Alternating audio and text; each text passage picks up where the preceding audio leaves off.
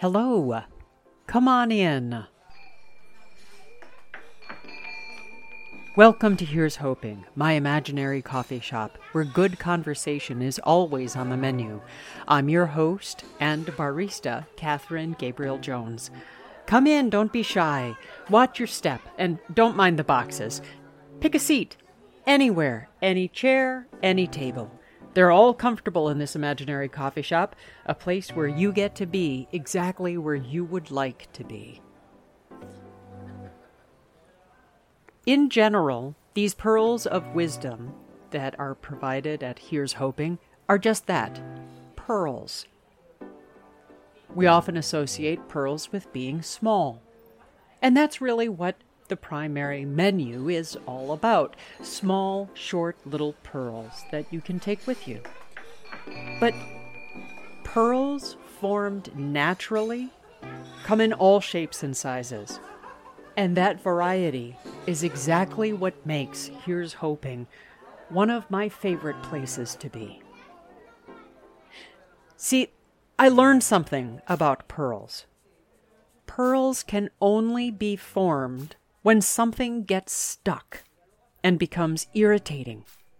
When the regular function and process gets interrupted by this thing that gets stuck. See, that thing that interrupts us and irritates and break apart our day becomes the core of the pearl. So sometimes, in order to really get a sense of what this pearl is, we need to tell the story of how that pearl came to be. Today's Pearl of Wisdom is a little longer than usual because, well, telling the story of how that pearl came to be sometimes takes a little longer.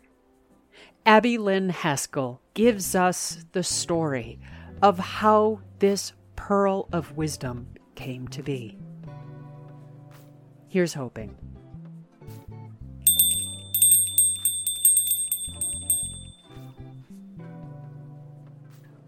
Resilience.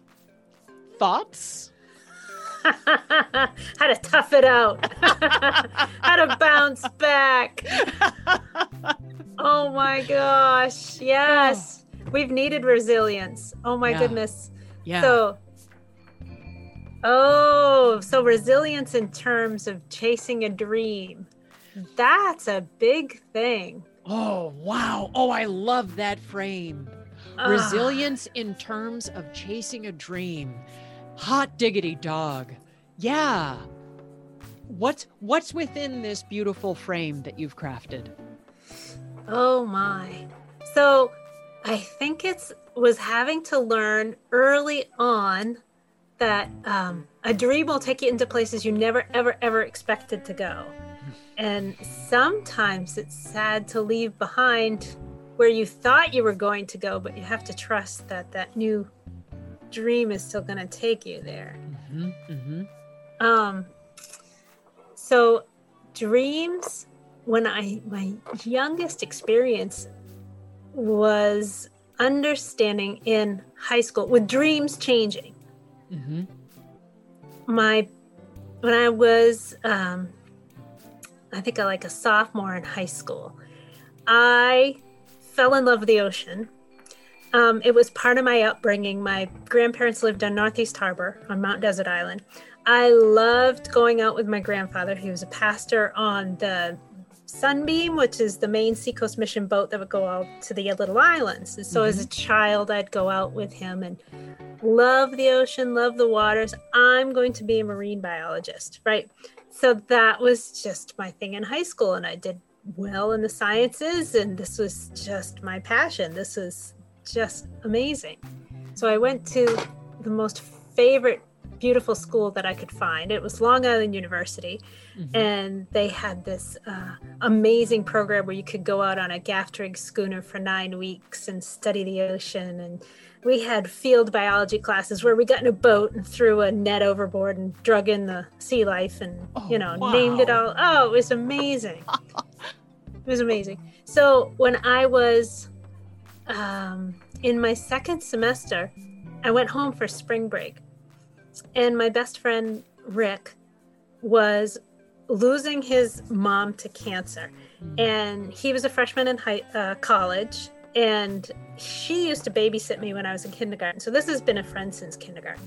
Wow. So he asked me to go with him to help say goodbye to his mom. So we went over to the hospital, and this is, freshman in college, so 18. And I just remember doing that. And I remember going with my mom to a soup kitchen and seeing one of my classmates in the line with her 3 kids, and just feeling like I didn't have the right to this education, and everything was topsy-turvy. So I went back after that week break, and everything had changed to dust, ashes. Like, I could not find any joy in everything that I had found any joy before. And I had never had that experience of like, I'm in the wrong place. It was like the oxygen had left the room. I couldn't breathe. Everything was awful. So it was so confusing. And it was so crushing enough that I left before I finished all my exams, and I came home. And I dropped out of school. It was like, I don't know what's going on. Wow. Some months later, was on the phone. Remember those things that hung on the wall, and they used to have this long cord? Yes. Yes. So it's that old-fashioned type phone. And I was in the kitchen talking with my friend, and by then he had lost his mom, and he was quite grief-stricken. And I hung up the phone. My mom doesn't remember this, but my mom says, Abby, you should go into ministry. And it was this thought, and I turned it over my mind, and I went and saw my mentor, who was Reverend Renee Garrett over and I told her, I said, well, I think I may be called to ministry. And she wasn't shocked. She wasn't. Well, I was waiting for this moment to come around. I know. She wasn't at all like offended or saying, oh, no, don't do that. It was an opening of some door. And I remember standing out on the lawn and feeling this tremendous boulder weight just like lift off my shoulders. Wow. And it was so strange. And there's that dream had somehow changed, like this passion for God's creation, for what I was finding so beautiful was connecting with some sort of sacred part of being in God's amazing world. And that included this connection with people and church. And that was the light, the passion, the hope that I needed to follow. This is how the dream changed. So that's the new place that it's gone. And that's just been even more wild. So there's even a sense of understanding that ministry thing keeps getting shaped and reshaped based on that love or that dream or that hope or passion or light. I guess I have a lot of names for it. Yeah. But that's how I've come into relationship with it. And that's what I have to live with. Because trying to not live with it is awful. Yeah. Tastes like eating ashes. Yeah. It's oogie. Yes. Yes. The multifaceted aspect of resilience and how it grew into your life. That image of throwing the net overboard and pulling back this plethora of creation and naming each of them, each one's completely distinct. Well, this is one aspect of resilience, and this is this other aspect of resilience, and this one has spines, and this other one has claws, and this one just has fins, and this one, whoa, and this one dives in the water. And how manifold the the variety of your experience in resilience. Yes. Yes. That's remarkable. Yeah. Yeah. To Wow. keep coming back into relationship. Yeah. Yeah. That requires resilience. Yeah. To being remodeled and remade and remolded, that takes resilience. It does. And sometimes it stinks. Sometimes it sucks. Yes, Sometimes it it's does. awful. And yeah, there is that taste of ash in your mouth when the oxygen has all left the room. And anyone who suggests that things are going to be better, yeah, I got some words to say to you. Yeah. Yep. Yeah. I need someone to listen where I am. Do you think that there is... Okay, so here's a question that's just shown up. Is there part in the growth of resilience, which kind of seems like it's this arc of life and living? Is there a part of resilience that by the experience itself just kind of sucks? Like a little bit like the moon waning. There's that one point when the moon looks like it's going to disappear and we're left in darkness, and that needs to happen if we're going to get to the full moon. I don't know if that makes sense, but there's a question in there somewhere. Here's hoping you understand it. Yes. No, the word resilience means there's something acting that's not easy, right? If it's easy, you don't need resilience. You need resilience to come back at something. Oh. So when it changes, right? When it's when either the dream is changing, which is the toughest resilience, or I think when you need resilience to keep at, especially the creative aspect, because you have so many things battling you in terms of battling, questioning, is this really real? Is this really true? Is this good enough? We have our own minds, so we have to have resilience to say, yes, this is good enough. We have to have the resilience to come into relationship with the critics, the resilience to hear them and keep moving on rather than crumbling to nothing. Because there's plenty of ministry events where it feels like it's crumbling to nothing, and you have to get up and you have to put one foot in front of the other and keep at it. That's the resilience. Oh man. It does take a lot of work to live in this life. It takes a lot of work. Yes, it does. And I'm remembering an earlier conversation we had about hope, when you had mentioned when you would go into a hospital room, sometimes that hope is not realistic. But the hope changes and the hope shifts, and the hope in and of itself is resilient, even as we are resilient, even when we don't want to be. Come on, man. I don't want to be resilient today. I really just want the day to be a day. That's all I want. I just want it to be a day. Can't I have a break? And that's part of resilience. Yep. Oh, I love it. I love it. Wow. Oh, thank you, Abby. This is awesome.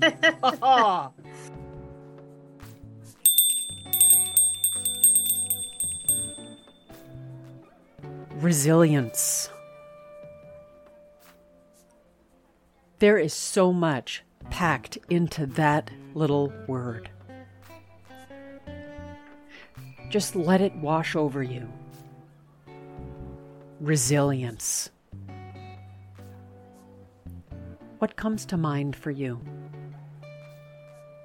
Is there an image or a story that unfolds in your imagination? This perception of what resilience should be and how you do or do not measure up to that story of resilience.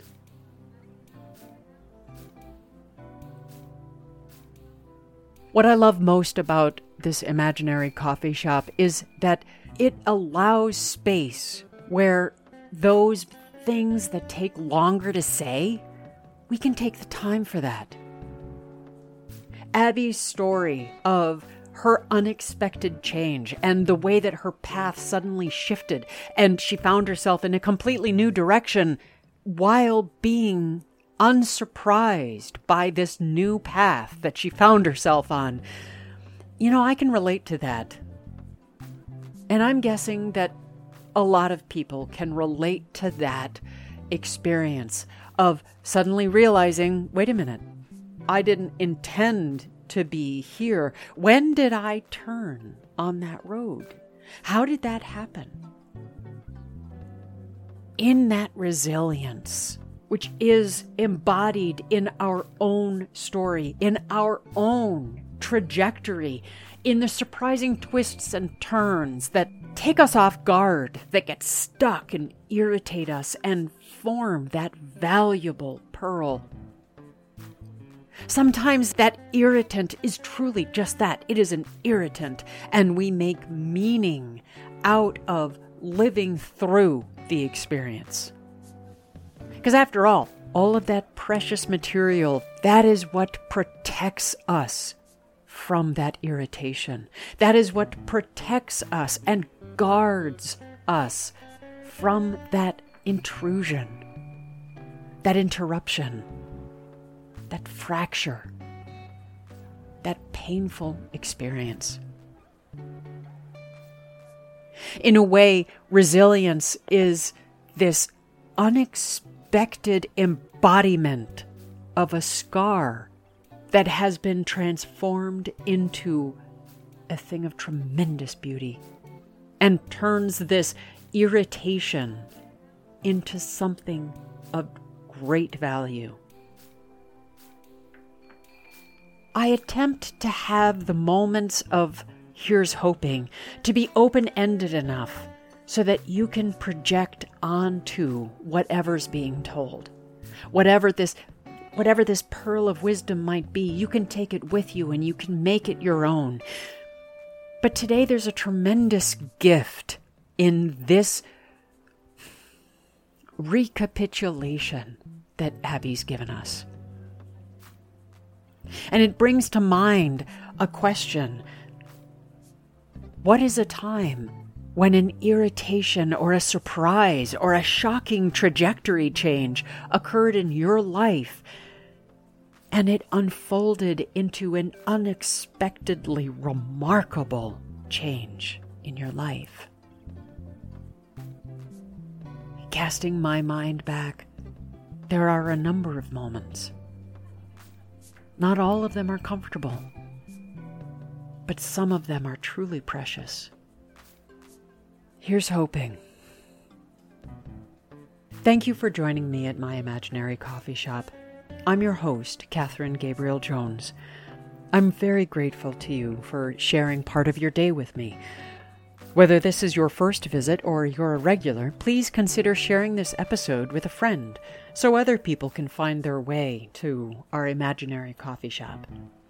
If you're interested in having a conversation with me, you can send an email to here'shopingpodcast@gmail.com or reach out to me on Facebook, Instagram, or Twitter. Links to Here's Hoping social media is included in the show notes. I'm getting there. Music for Here's Hoping has been composed and produced by the Reverend Dr. Seth Jones. Original artwork for Here's Hoping has been created by Ty Sorex with additional graphics created with Canva. Additional sound effects have been provided by Zapsplat. Today I'd like to share with you a quote that was sent to me by a person that I know who holds great value in my heart. The quote is new to me, but the person who shared it with me is dear. This is a quote by Stephen Charleston, and it seems to be very fitting in the context of resilience and the time it takes for a pearl to form coating, that thing that irritates and interrupts, protecting us from that damage and from that irritation and the change and upheaval caused by that sometimes invisible interruption. So here's the quote by Stephen Charleston. What are some of the most important spiritual qualities to have these days? There are many, but one I will highlight is patience. The world feels like an enormous waiting room. It feels like we are waiting for something to be announced. Which way are we going? What will happen then? We are not sure. We will have to wait and see. So patience becomes more than a virtue. It is a necessity. May the Spirit help us in our waiting, and may the Spirit hasten the moment when our waiting will be over. Thank you. Take care of yourself as you step ahead into this world. May kindness await you, and may the best of your past be the worst of your future. Until next time. Bye-bye.